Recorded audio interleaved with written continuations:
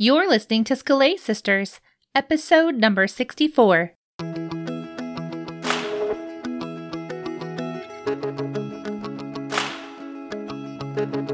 Welcome to Scalay Sisters, the podcast for the classical homeschooling mama who seeks to learn and grow while she's helping her children learn and grow. Scalay Sisters is a casual conversation about topics that matter to those of us in the trenches of classical homeschooling who yearn for something more than just checking boxes and getting it all done. I'm your host, Brandy Venzel.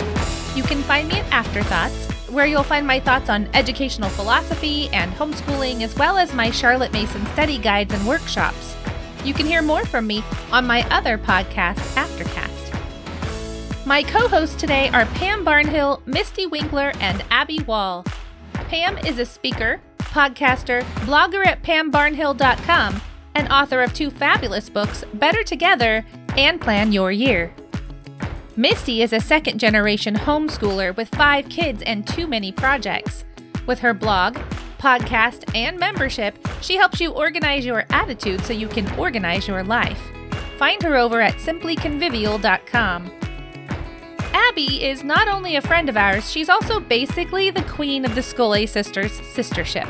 Abby is a country-living farmer rancher, a loving wife, and mom of 5 who homeschools and reads whenever she can. Wondering what you want for Christmas this year, but not so sure? Allow us to suggest an annual membership to Sistership Premier. We've got a great lineup for 2020, including more bonus audio, Shakespeare mentorship with Kelly Cumby, fabulous spring training sessions, the annual summer t-shirts, and more. Head over to scalaysisters.com/sistership to join. Today we present our annual Christmas episode.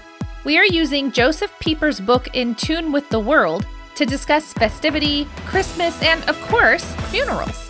That's right, you don't want to miss this one. And so, without further ado, let's get to it.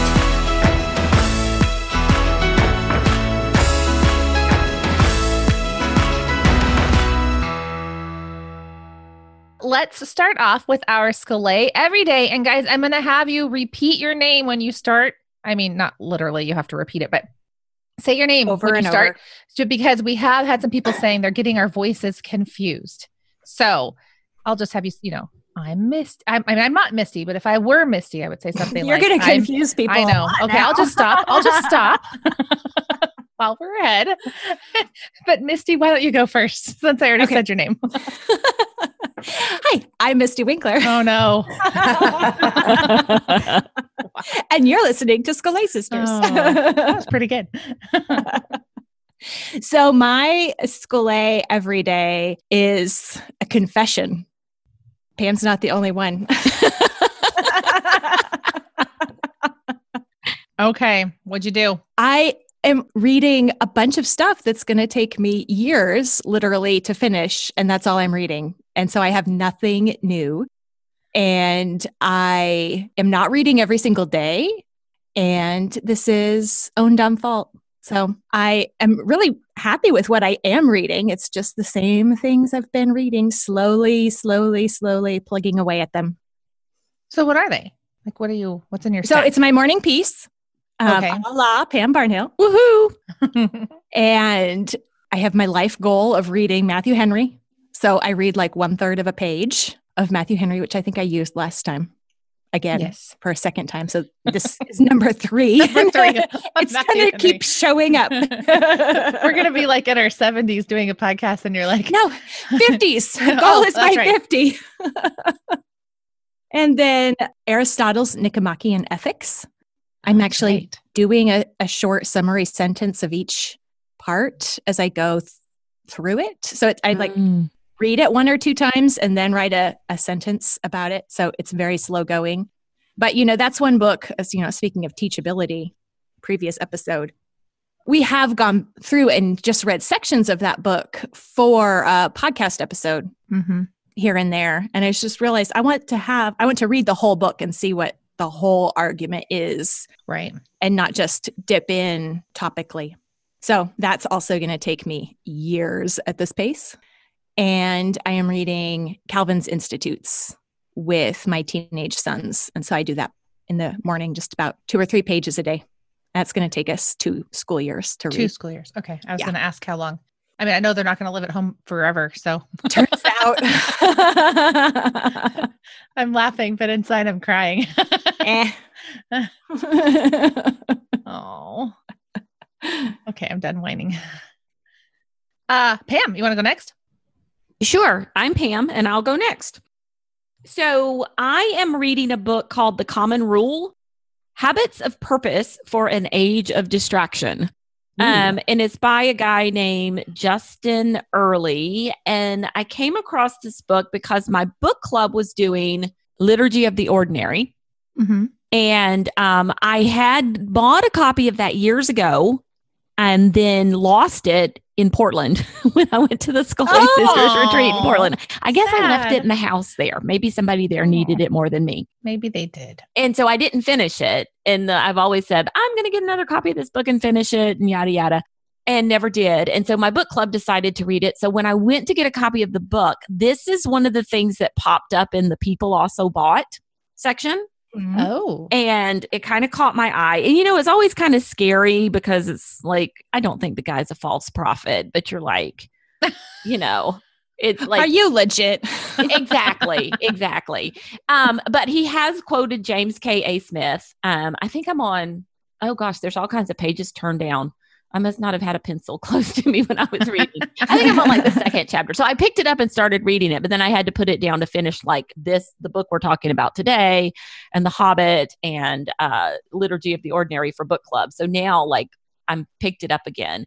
So I'm just probably about 50 pages in, and he's quoted James K.A. Smith. So he's probably legit, but I'm liking it. But the idea, it's like a rule, like St. Benedict's rule. It's like your own rule for getting rid of the distraction. I was going to kind of give you a brief summary if I could. Is he proposing a rule, like a universal rule for all of us, or is he helping you write your own rule? I think he has the rule that he calls the common rule. And so he's proposing that you look at this rule and see, yes, he feels like this would be something that would be good for everybody. But he also talks about different ways that you can adjust it. Interesting. So it's 4 daily habits and then 4 weekly habits. And so I'm not going to give away like no spoilers, but I'm just going to give a couple. But it's things like one of the daily habits is kneeling prayer at morning, midday, and bedtime. Another one is scripture before phone. One of the weekly habits is curate media to 4 hours. And he's talking all media, like social media, movies, television. Wow. 4 hours all week? Podcast. Yes. I'm like, this is like, no. I haven't gotten to that chapter. He's going to have to be really convicting to get all media to 4 hours a week. Fast from something for 24 hours. That's another weekly habit. And there are others. He's got, like I said, 8 total habits, 4 daily and 4 weekly. And then he gives you he talks about starting with one habit and then trying everything for a week and looking at different ways. And it's full of charts. And I don't know, it's just my kind of book. I love a good chart. So anyway, I've enjoyed what I've read so far. I've been a little convicted by it, and I'm going to keep going and see what else he has to throw at me. Cool. I had someone in real life recommend that book to me a couple months ago. Okay. So I'd be curious to hear what you think. Well, we're going to have Abby go next. Abby's on the show with us today, and we let her on even though she has an F in her MBTI. Yeah. So she's bringing the feelings. Yeah. We decided feelings and Christmas, supposedly they go together. Do you guys want to talk about that? Do you want to talk about your feelings? No. No? Oh, okay. I had to do that for my entire childhood. So I'm good. Well, I'm married to an NTJ, so I sort of can speak your language and other things. So I'll try not to, overflow over here. You'll be the translator for the feeling crowd. Should be the referee. Yeah, there you go. Yeah, really. Oh boy. Really. Yeah, I like harmony, so that should work. Nice. Well, right now I am teaching a Shakespeare class at my co-op. And so pretty much I am living and breathing Shakespeare. I'm in Act 4 of King Lear, so feeling a lot of sad and tragic things right now. And we are watching a terrible production of Romeo and Juliet. I mean, which is basically all productions of Romeo and Juliet. Yeah. But the reason I got this one is because Alan Rickman plays Tybalt. Oh. And so I thought, okay, maybe I can talk my kids into saying, look, Professor Snape. Oh, there is so much more to Alan Rickman than Professor Snape. I know. No. And he is so wonderful. And I love him. Yeah. I mean, Hans Gruber too, right? That's a Christmas movie. That's true. The Die Hard movies that's his character. For those of you who do not have pop culture references. Thank you. We're not naming any names, but Misty. Or if I've offended people by watching that, I'm sorry. So what Shakespeare will you do after Lear, Abby? Well, then we're having tryouts because our co-op puts on a huge production in March. So we will be memorizing lines. I have 2 children that will be in the play, and possibly some of my other kids will be extras. So I'm supposed to get through 17 this term, and I think I'm right around 10. So I have a few more to listen, read, or watch. So I've done quite a few. I've done, the comedies, and Richard II, I think, is my favorite history. And I did a Globe version of that. So yeah, I've gotten just to really enjoy a lot of Shakespeare this fall. Nice. Yes. Well, can I be contentious? Go ahead. Mm-hmm. Why are you flying through Shakespeare? Yeah.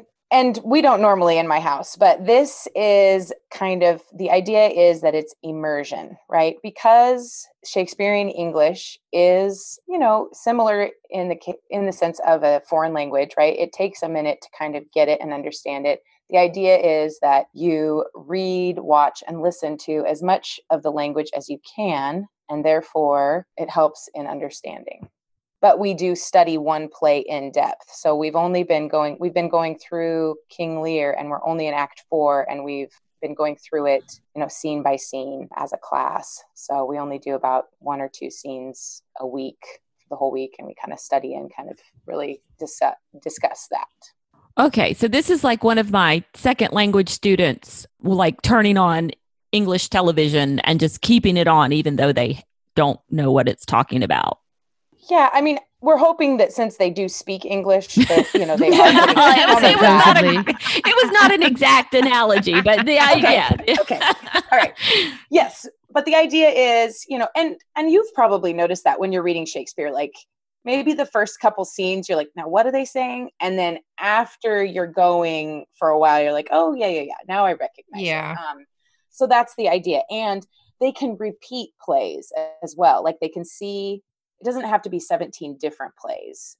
It just has to be 17 different versions. Like you could watch, like we're watching 2 different types of Romeo and Juliet, right? Because we want to see how each director portrays it and things like that. So maybe the first time you're seeing it and you're kind of just getting, what's going on. And then the second time you're actually able to, pick out more. So, yeah. Okay. Cool. Just curious. Yeah. I didn't design the class, but I'm going with it. So makes sense. I feel like this is a good time to tell people that if they want to read Shakespeare with us, that's what we're doing in the spring in premiere. Kelly Cumby is coming on and teaching Shakespeare. I don't think she's decided which play she's doing, but she's going to read through a play with us in the spring in premiere. So, fun. Anyway, that'll be good. Yeah. I'm looking forward to it. I may be over Shakespeare, and maybe we'll tell her. I'm sure she'll do a lovely job. we were going to have you teach it, Abby. Just kidding. Yeah, no.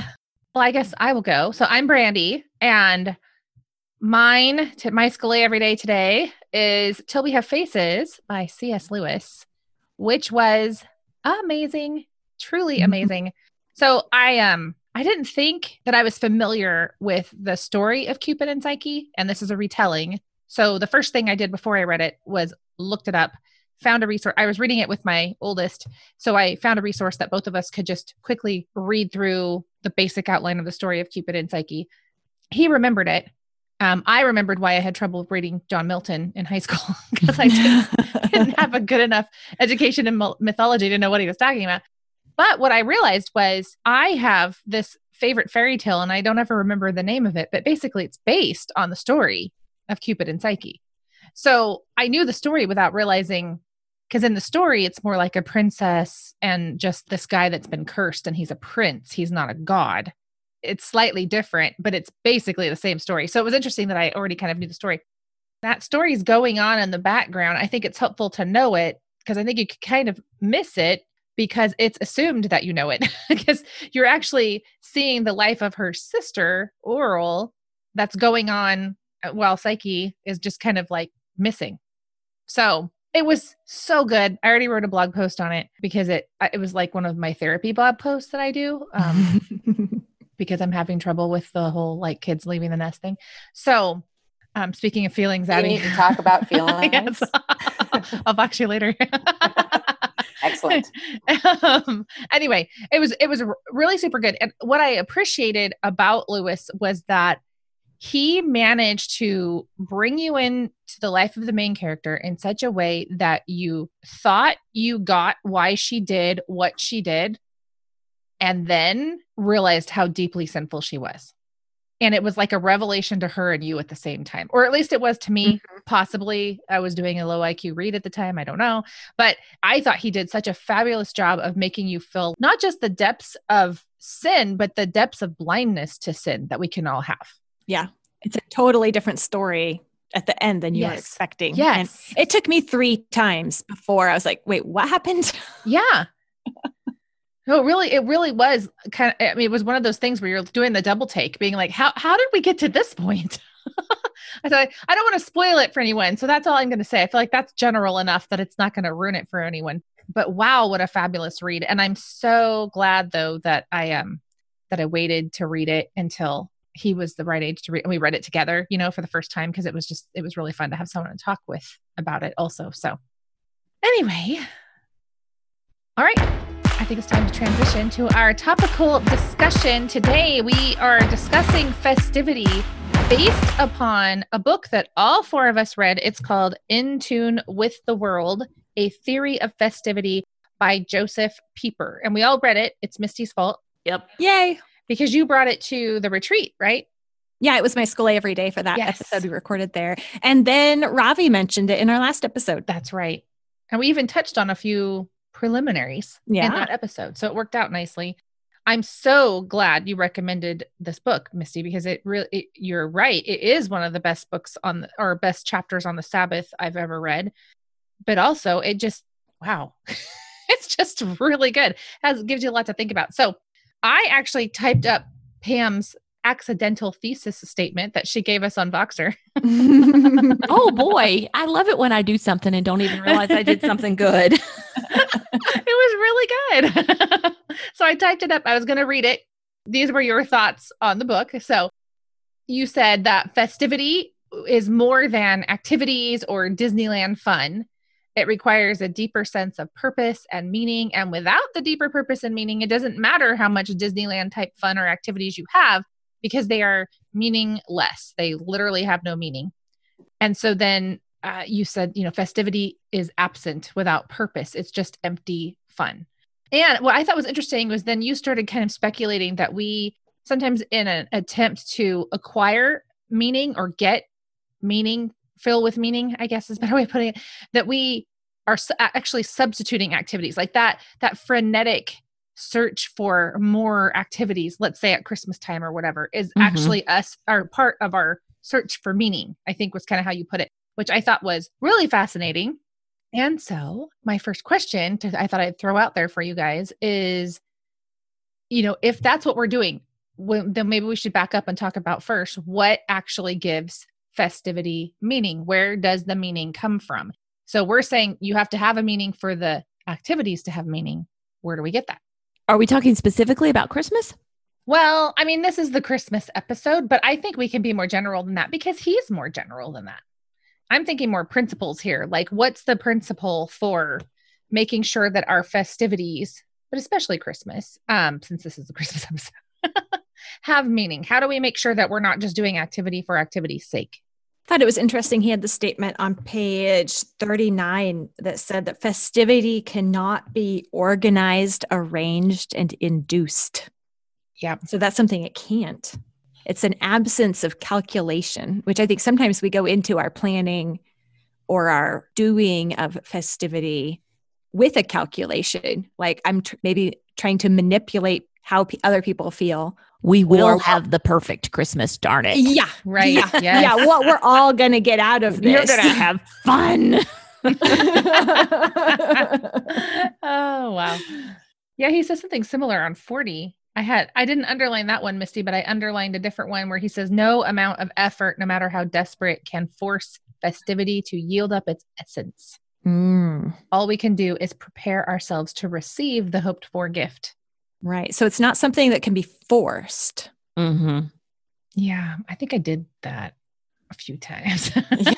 Well, and he says in a different, I don't have a page number for this one, but arrangement alone does not make a festival. So it's some kind of experience that we have that's almost not 100% voluntary. Like it happens. It's a gift. And we can make the conditions for it, both in the atmosphere, but also there's a big part in of our it hearts within ourselves. Yeah. Yeah. It's like the Grinch. Everything is really winning. Dr. Seuss was a very wise man. I was just thinking about how he just had the contrast between the affirmation and the negation. You know, I think in our modern vernacular, a lot of people would say the affirmation is just the, mindfulness or being present, right? And I think that what the festivity is supposed to be is, yes, that, but also kind of that transcendent, right? It isn't something that we can actually plan for. I don't know. I was trying to think of, when we plan things, for our family, inevitably someone is just disgusted by the plans. You put all this time and effort and energy into it. And then, someone has just a terrible attitude. And like that, we were going to enjoy this as a family. And you are just, stinking it up in here. And I think that, when the idea of festivity, as much as I don't do this as well, is the spontaneity of it too, right? Like you said, it can't be ordered or organized. I think it is important to plan. I love to plan. But I do have to remember there are certain people in my family who just really love spontaneity. And I think that there's something to be said for that. It's not just the absence of something either. That negation, it's not just the absence of work. That was a big part of it too. And then this is just different. It actually has something, a higher meaning and higher purpose. Well, I think that's the thing. And until we realize that festival has very little to do with us and everything to do with something else, then we're always going to miss the point and it's never going to be good enough. It's not about how you feel at Christmas. It's not about how you feel when you sit in the pew on Sunday morning, because he's talking about festival being part of, Sabbath being a part of festival and Sunday, right, being a part of that. It's not about you at all. It's about something outside of you. And as Christians, we know this is God. And so, and until we realize that it's not about how we feel, it's not about us, it's not about how exciting it is to us, that's not the point. It's all about him, then it's all going to be empty and meaningless. Yeah. So he said in a few places, and I think it's part of his premise of the definition of festivity is an affirmation of the world as it is, or the affirmation of existence. Yes. And it's rejoicing, or it's experiencing joy in life and in something that's both here and now, and as well as transcendent. That when we're in touch with that we experience festivity. And he goes through several places really saying that it really is the Christian who has the ability to have true festivity. And we did see it in ancient pagan cultures, but in modern secular or atheistic paradigms, there really cannot be festivity because there has to be meaning that's outside of this world. And he talks about the non-festivity of those that are too present, which I thought was funny or interesting because, you see that a lot these days online of being told to be present, which is someone who lives in her head, sometimes find obnoxious. But look, see here, Pieper says that it's true. We do need to be aware of the present moment. But if we are so much in the present moment that we forget that there is transcendence and future glory that we're working toward, that the glory isn't here and now, but we are going there, it's in our future, then when we can't have festivity. If all that exists is the here and now, then we can't have festivity. Mm-hmm. Right. Well, and the here and now, emptied of any future hope, it really isn't worth celebrating. Right. I mean, a lot of the time, I shouldn't say that because I actually experience a number of good days. But I mean, one of the reasons why a good day in itself can be experienced is because some of the bad things that happen are pretty easy to just kind of shake off as like, well, this life isn't perfect. Let me lower my expectations right now, right? What always helps me is knowing that perfect justice comes later. Perfect, glory and goodness, all of that is resolved later. So I don't have to try to unwind all of that right now. Mm-hmm. That doesn't necessarily help me accept really bad things that happen. That takes more working through. But just the average bumps in the road that you have in life, it's pretty easy to say, well, it's not perfect right now. Anyway, but if I only live in this day, then the fact that it's not perfect right now is like a serious problem, right? Because I'm not looking forward to future perfection. Right. And he says several times that festivity, part of the attitude of festivity is an expectant feeling. Mm. So there is this looking forward in hope and joy. Yeah. I did find he did mention Christmas specifically only a few times because his main focus was Easter. Yeah. Easter and Sunday. I was going to say Sabbath, but it really was the Lord's Day. He had that extensive, I got paralyzed in my brain because he had that extensive discussion about the relationship between Sabbath and the Lord's Day or Sabbath and Sunday, I guess was more how he put it. So anyway, but I did find his one big thing on Christmas I thought was interesting and helpful. He says, when we talk about meaning, he says, this is page 24, if the incarnation of God is no longer understood as an event that directly concerns the present lives of men, it becomes impossible, even absurd, to celebrate Christmas festively. So I thought, well, just as without the resurrection, Easter's silliness, without the incarnation, Christmas is meaningless. Right. And not just the fact of the incarnation, but us seeing it as directly applicable to our lives today, having an impact in our lives today. Because he goes back to that theme in talking about like festivals that are related to history, like a nation's history. He says they're only actually festive if they are seen as still having effect in society at large that day. They're not merely memorial. Right. So we can't force festivity, he says, but he said we can prepare for it. I wonder if that's where the planning comes in.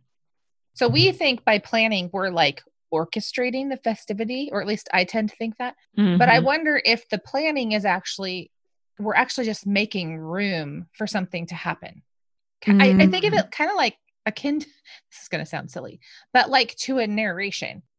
I can assign the reading, have the child read and narrate. I can't control ultimately whether they internalize it, whether they get anything super meaningful out of it, whatever. But by having the habit of narration, I feel like I'm making room for them to have a moment. They may or may not have it, but we carved out that time. You know what I mean? Like I insulated this time and it's protected from other things while that happened. I wonder if our plans have more to do with that kind of a thing where we're actually just making the space. Well, yeah, I think our plans are Advent. Yeah. You know, that's what Advent's about, is preparing your heart for the incarnation, preparing yourself to be able to receive this festival. And that's why when we skip over Advent and we don't do it, then we're not prepared for the festival. Yeah. And nobody wants to do Advent. They just want to jump straight to Christmas. There are so many people on my Facebook feed this week who are putting up their Christmas decorations. I noticed that. It's a like a pandemic or something this year, and I'm not exaggerating. A pandemic. And then they're defiantly doing it. Like, I dare you to say anything to me for putting up my Christmas decorations on Veterans Day. I'll do it if I want to. And I think that it's part of that seeking. It doesn't have the meaning that we want it to have. So we're going to just make it bigger and bigger and bigger to try to force it to. But we're still left empty. Yeah. Well, I wondered too, though, I had been wondering if there's some sort of significance in the desire to skip Thanksgiving.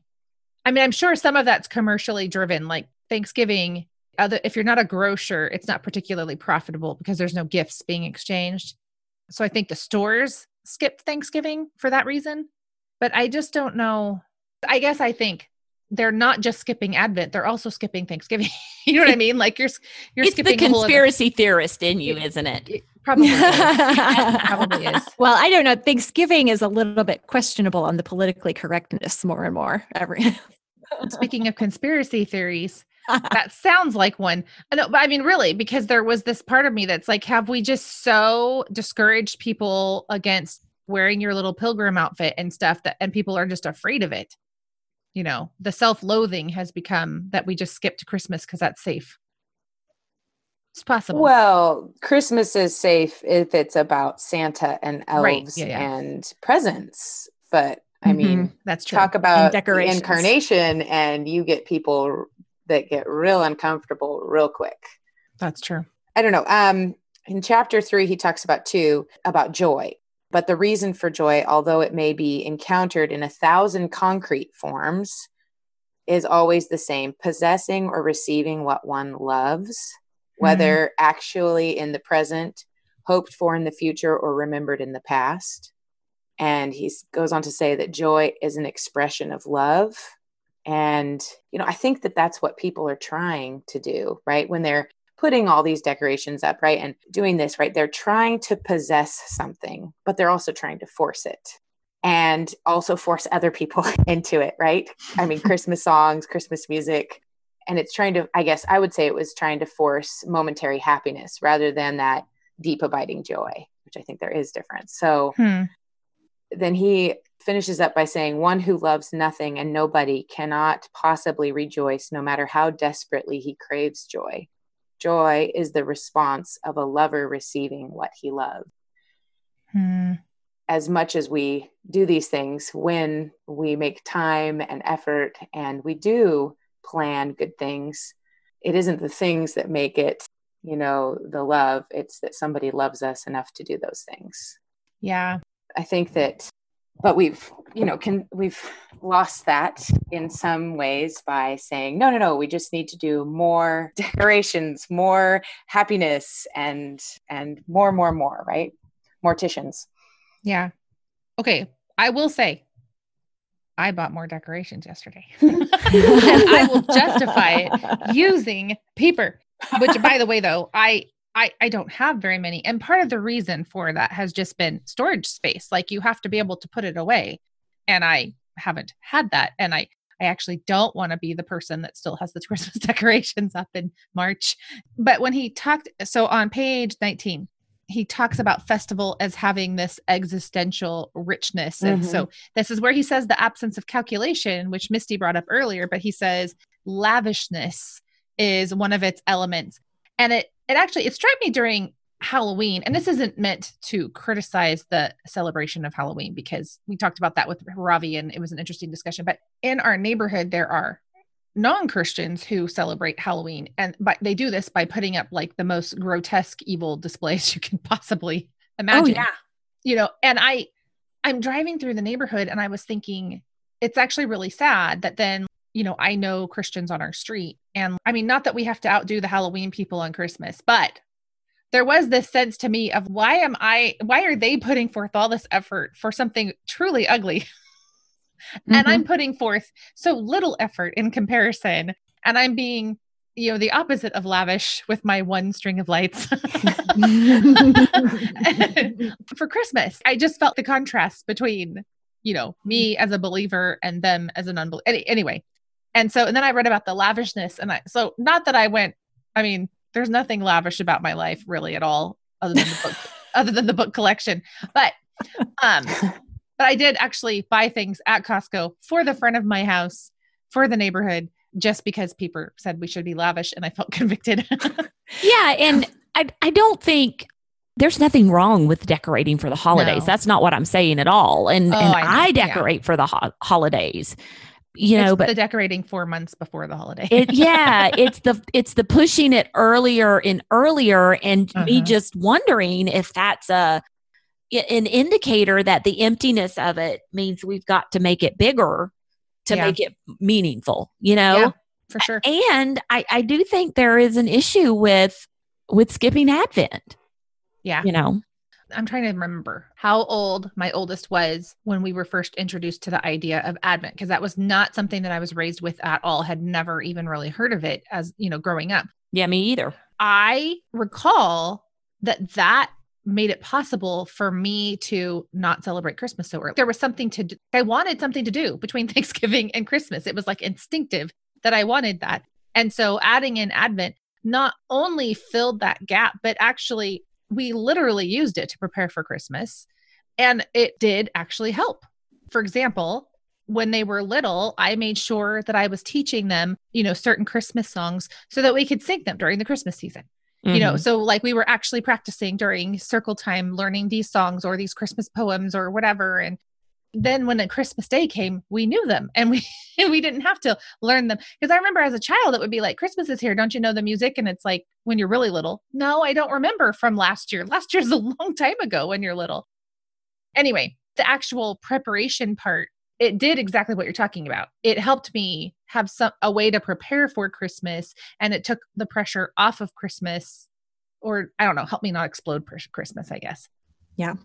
And Pieper says there too that festivity includes time and wealth removed from profitable use. Yeah. So that includes, the decorations, the food, the time spent.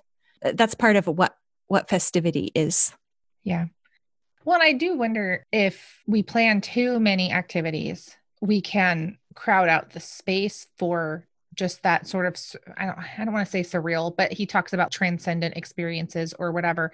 I think, for example, giving kids the space to play with their toys instead of running them off to the next thing and the next thing. And sometimes that's unavoidable, because if you have a large family, then there's just always the next thing. But I wonder about, because when you talk about things like food, and it's like you're setting the tone, you're giving the atmosphere, and then we can allow space, like free time for, I guess, the spontaneity that Abby was talking about. I think it's I don't know where he wrote it, but I wrote this note, but it must be recognized that celebration isn't what we do, but what we cannot do. In all this doing and going places and, partying it up, there's just some things that we need time to think about, what happened, right? The incarnation, that baby, in that barn, in the dirt and gross and those things. And then remember what we cannot do, right? We cannot save ourselves, no matter how much tinsel we use. Mm-hmm. So often the affirmation is, yes, we should celebrate and we should be festive and all of these wonderful things. And yet remembering that we cannot do all that we would like to sometimes. Okay. So we've talked a little bit about activity. I would love to see us jump to chapter 6 a little bit and talk about how the muses do have a part to play. I think it could start to tempt us to swing to, then we'll do, like, we'll prepare the food and stuff, but we'll plan nothing or whatever. And I found all of his stuff about the arts having a contribution, fine arts keeping the festival alive and having this special place. I just found it all very fascinating. And so I know a lot of churches do Christmas programs. They'll have choirs, Pam. All sorts of neat things. But I'm wondering, do the fine arts play any part in your home? Like, there's like the Christmas, there's the church part of Christmas, but then there's the home part of Christmas. Does that play any part for you guys? And would you like it to if it doesn't? I'm curious. Well, I think the beautiful music, the sacred music, Christmas carols, things like that. I mean, I think in my house, that's the biggest thing right there. Mm-hmm. Now, do you guys listen to it or do you make the music yourselves? Like, do you get around the piano or something and sing together? Oh, well, Olivia can play the piano, and she plays Christmas music on the piano. That's fun. We haven't really done Christmas caroling, like singing Christmas carols ourselves in a long time. She's probably getting to the age now where she could, we sing along with I was going to say the radio, but I'm showing my age. The musical streaming device,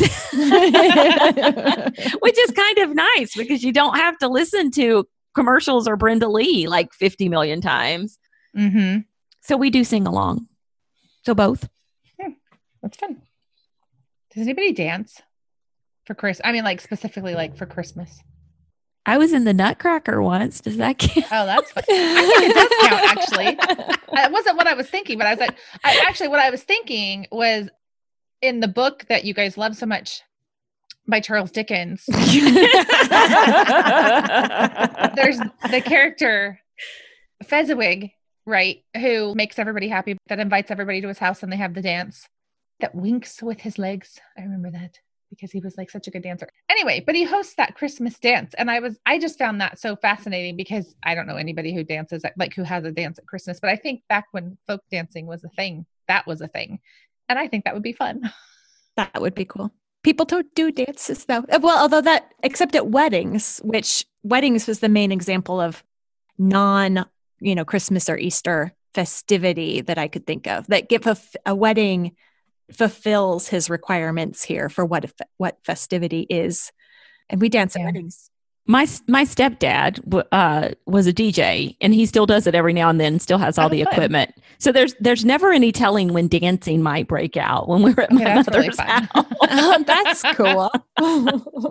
Because they have like the whole setup in the backyard. And so, the kids get out there and it's not folk dancing. But it's dancing. Yeah. So I would say that there probably have been some Christmases and Thanksgivings where, a dance party's broken out. That's fun. I think that is a good example of festivity because I liked his definition on page 26 where he says, festivity asserts that it is good to exist. Yeah. Well, and then as Abby brought up earlier, the longing for joy is nothing but the desire to have reason and pretext for joy. Rejoicing is receiving what you love, or the love. I didn't write down that one, but the lover receiving what he loves. Mm-hmm. And I wonder if some of the like extra length or extra in Christmas that it just doesn't quite sit right, it is pointing to what we love and what we're trying to get out of it. And Pieper is saying here that the real heart of true festivity is gratitude for life itself. And if you don't have God, you can't. And you might not even, if the love that you're trying to receive or give is just someone loving me or getting stuff, or maybe the desire for coziness or safety, that's not a deep enough reason for real festivity. It's not a satisfying reason. Okay, you made me wonder if dancing is a great example of an affirmation of life. Yeah. In the old-fashioned sense. We just finished reading Emma by Jane Austen, and there's the ball and everything. And it's interesting that it was not, there was this certain expectation that this was for those young adults that really weren't married yet, for the most part. This was for young, like it was an affirmation of the young people. Like people will say things like, you young ladies really deserve this to happen. We haven't done this, and it's unfortunate we haven't done this. You deserve this. And so then there's this scene where Harriet is overlooked by Mr. Elton, and then Mr. Knightley's great deed is that he goes and asks her to dance, which is like an affirmation of her, that she has value and that she should be danced with. And anyway, I was thinking about this, about how many elements of affirmation of life were in the ball scene in Jane Austen. That there was just everything, it was just that that the idea that the young people would want to do this is affirmed. There's not something wrong with them. They didn't need to grow up and get over it. This is good for them. And then everybody should have a dance partner because that's good for them. I don't know. It just was really a fascinating thing to me. And it's interesting because my kids had this sort of longing to dance. Like I had one of them come to me and say, why don't we have balls anymore? Just like it sounded fun to them. I had never really thought of that before as an affirmation of life. Misty's comment made me think of something that I had underlined in the book. On page 29, he says, but a festival becomes true festivity only when man affirms the goodness of his existence by offering the response of joy. And then earlier in that paragraph, he talks about this is the point at which to correct the misconception about that which sometimes prevails, that the festive is also the cheerful. It is significant that according to Greek myth, all great festivals had their origins in the celebration of funeral rites. And that just made me think of like those New Orleans funerals. Oh, yeah. Where we're celebrating, somebody has gone on, but this is like man affirming the goodness of existence by offering the response of joy. So that whole idea of the bands and the dancing down the street, following the casket and things like that, for some reason that just struck me. That's interesting. Mm-hmm. We don't do that in California, but we don't do it in Alabama either. But I remember that struck me just about how many good memories I have that took place at funerals or at the reception after the funeral. Mm-hmm. And it was nothing particular going on. I mean, other than food and space. There's lots of food, lots of people, and lots of space and time where you're not really expected to do anything other than connect with people. I have a lot of good funeral memories. Okay, so let's contrast a funeral to kind of our celebration of Christmas these days. Just bear with me here. It is spontaneous. A lot of times funerals are kind of spontaneous events. You don't really know they're coming, but all of a sudden something happens and you have to put these things together. Family gathers together and we do kind of have this view towards our existence and in the way that we're, praying for and remembering and recognizing the person who's gone on. We're all kind of standing around thinking, I'm still here and I'm very thankful for that right now. Mm-hmm. Have I lost y'all? Mm-hmm. No, I do. I was thinking about, just that last minute, like you don't plan the funerals. You don't get 6 months notice or anything. No, not usually. Okay. And guess what you're doing this weekend? Right. Yeah. Well, there is that sense of you sacrifice your time, right? Mm-hmm. Like you probably had plans that day, but you gave it up because this was more pressing. It was more important. Right. Which that actually reminds me of something I really early on page 4, where he talked about how the idle rich and do-nothings cannot celebrate a festival because you have to have a life that's normally shaped by work to be able to experience festivity. Like with with funerals, that often it's taking place at a time where normally we would be at work. They're often on a Friday and they're in the afternoon or whatever, or even in the morning, and men are showing up in their suits and ties because they left the office to come to the funeral or whatever. I just was thinking like that work-shaped life and then the pause, that what do you call it? That pattern for festivity is interesting. And so well, I don't know, even Pam, I wonder about the whole pushing Christmas back and then that frustration with the work. It's like we're mixing it all up instead of having the work and then the pause. My husband's family, a few years ago, both his grandparents passed away. And his father, my husband's father, is the only one who is a Christian in his whole family. And he's the oldest of 9. Wow. And they refused to have a funeral for either of their parents. My father-in-law was very upset about this. And they were very well known in their communities and very active. And I mean, his grandpa was the principal at the local high school. Wow. In this small town for years and years. And they worked instead of stopping and reflecting and things like that. And, my husband said it was because they, have such a hard time facing things like that, right? Like mortality, they couldn't celebrate it. And it was such a sad thing to me that they could not, honor their parents whom they loved, respected, thought the world of, and yet said, no, we're not going to have a funeral. And I thought that was just such very typical of their family, like work comes first. So how sad it is that your family couldn't pay their respects and celebrate and talk about the life. And I think that is such a sad way to end a life. Oh yeah. We had a relative who did not want a funeral. And I thought it was really sad because I thought also like the family didn't really get closure. Like there is a closure that comes with everyone meeting together and saying goodbye to, to that era in the family where that person was present. And I thought there was so much missing from that. And it was supposed to be no big deal, which is the opposite of this affirmation of life that Pieper is talking about. The funeral is affirming that person matters. Mm-hmm. Yes. They're worth dropping our work for and thinking about for a few hours. And other people in the community and my family, which our families have been connected for a long time, they said, why? Why wouldn't they? They were such, important parts of their community. And it is, it's just so odd. Yeah. Well, and I think that's what gets in the way of our celebrating of Christmas and Easter is our mixing up of what's being celebrated. A funeral is rejoicing in that life and commemorating it and affirming that it is good that person did exist, that they have affected our existence, and that we will be better people because of them, moving forward. Yeah.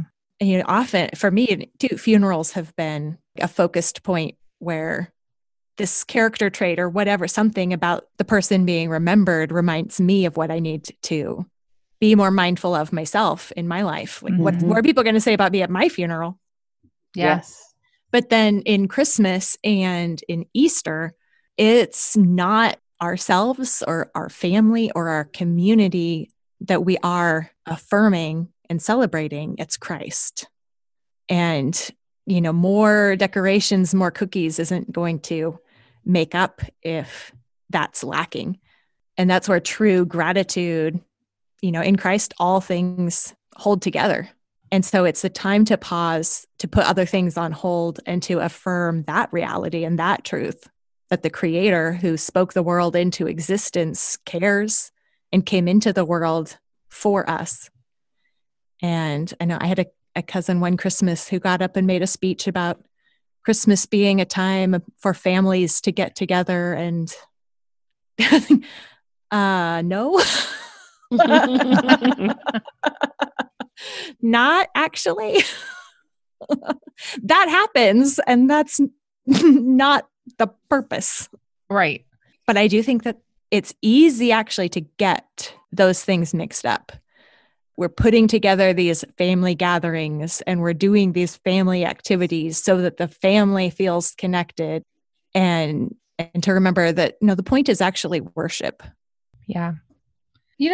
I never thought of it this way, but that perspective helps us tolerate each other. Just because holidays are all, Christmas especially is kind of famous for, I got to see this person and this person's like this at Christmas and blah, blah, and there's usually at least one member in every family that manages to have an attitude or whatever. Or you end up with like the whole mother-in-law, daughter-in-law clash of Christmas traditions. There's that happens too. And if our perspective is that the purpose is worship, I think it helps us not cling so tightly to our way or be so bothered by the person who's being like this or what. I mean, it just, for me, that at least gives me perspective to maybe let it go or extend the needed grace or whatever. Well, and just think if the holiday is about Christ coming into the world, and when he did, he was completely unappreciated. And just how he still loves and cares for us, even though we are that nasty, ugly, awful person. How appropriate could it be to have occasion to still be kind to and loving toward someone who isn't lovable? What better time than Christmas to have that opportunity? And at the same time, when you have family members who are, boundary stompers, and when they push their way into your life, and you can just say, actually, this is Jesus's day. And so that's what we're going to do as a family. It can also relieve you of sometimes issues that come up, that what is the real purpose and reason for Christmas? And therefore, our family is going to worship. We've had family members who often will say, well, why can't you just come this day and at this time? And it has become like, well, because we're going to church. And and that is offensive to them. So it can be a nice way to, honor the Lord and stand firm in that. Because I think there are people who just aren't going to be able to understand that part of it. Yeah. Yeah, but you can know that it's not about them and it's not about you. Yes. So it allows you to it's not personal. draw those lines. Yeah. And I love you and we'll spend time with you at this time. And it doesn't make me love you less. It just has a different meaning. And this is this is the true meaning. Yep. Okay. So we have our annual Christmas hashtag that I invented a few years ago, and we've been using it ever since. And it's "Don't be the white witch," because we don't want our homes to be always winter and never Christmas. But I was thinking in this context that we really don't want it used just to encourage more frenetic activity, though it is sometimes helpful for those of us who are not naturally the fun mom to encourage each other to pretend like we are for a season. But before we end, if we could give one word of advice in regard to activities for this Christmas time, what would it be? Can I get some coaching from you guys? Coach me on not being the white witch. I wanted to read another quote. Oh, please do. Go for it. On page 35, he says, secular as well as religious festivals have their roots in the rituals of worship. Otherwise, what arises is not a profane festival, but something quite artificial, which is either an embarrassment, makes me think of Walmart Christmas on the lawn, or we shall have more to say on this, a new and more strenuous kind of work. Oh, yeah. So when we remove those roots of worship, that's when we end up with, it just feels like it's so much to do. Yeah. Mm-hmm. Honestly, I think that's why the Narnia imagery helped me, because it was realizing that the reason why Christmas was happening in Narnia was because Aslan was on the move. Mm-hmm. The people were celebrating because of that. They weren't manufacturing that. Right. It was an overflow of happiness. Yeah. Not manufacturing the happiness. It was a result, not a cause. Yes. Yeah. I mean, we're not the ones who made Christmas happen. I got to go back to the Grinch. I mean, Christmas is going to happen even if you take all that stuff away. Yeah. We're not the ones who make it happen. It's going to happen anyway. Yeah. Mm-hmm. So I'm trying to think of like how to make this into a practical thing. It's like, okay, so now what? Because if I don't do anything, it's going to be pretty bleak around here come December. Right. So I think we just have to open ourselves up to participating, to being a participant, not the orchestrator of, but a participant in. And so what is our role and how can we best participate? Well, We give because as God's image bearers, that is what he does. He gives us good things. Our Father in heaven gives us good things. And so therefore we are imitators.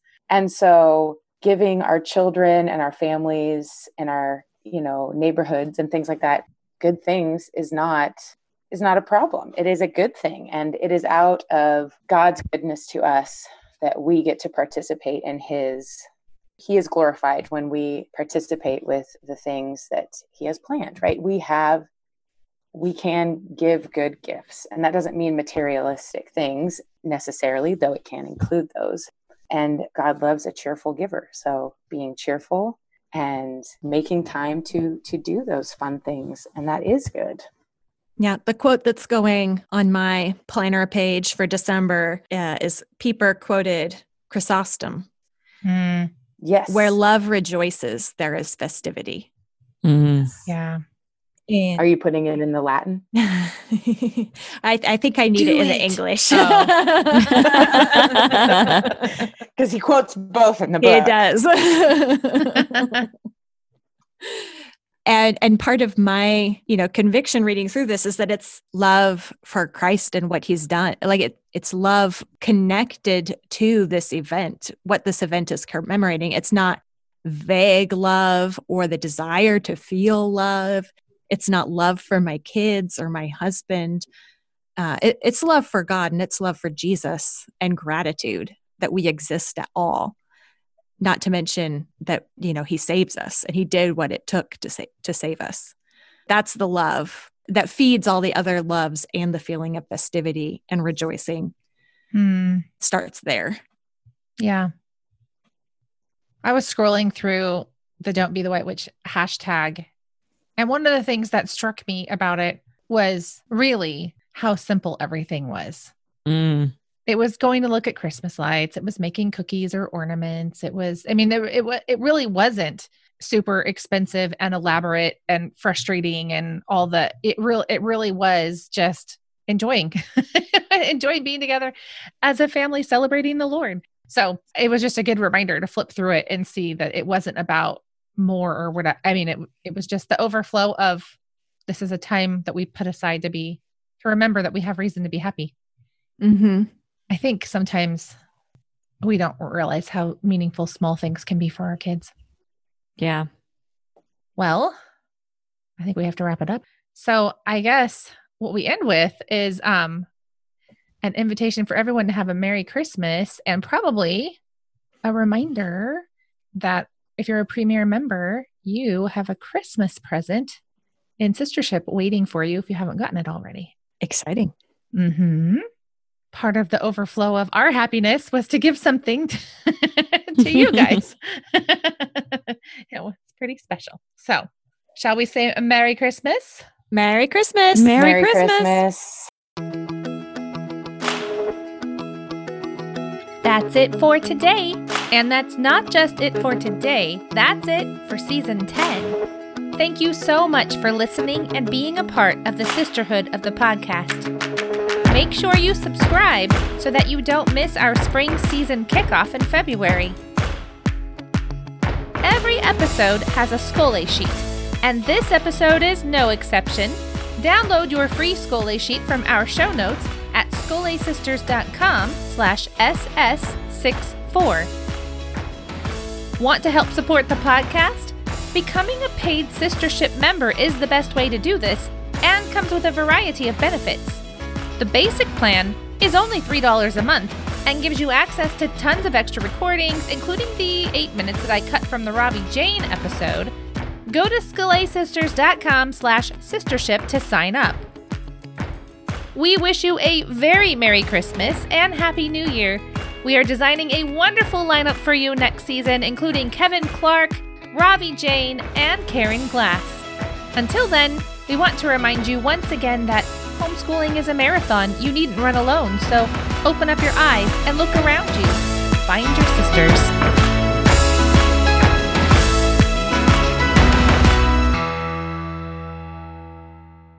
Well, it's always fun to start off a recording with you being grumpy, Payne. It happens often. The tone.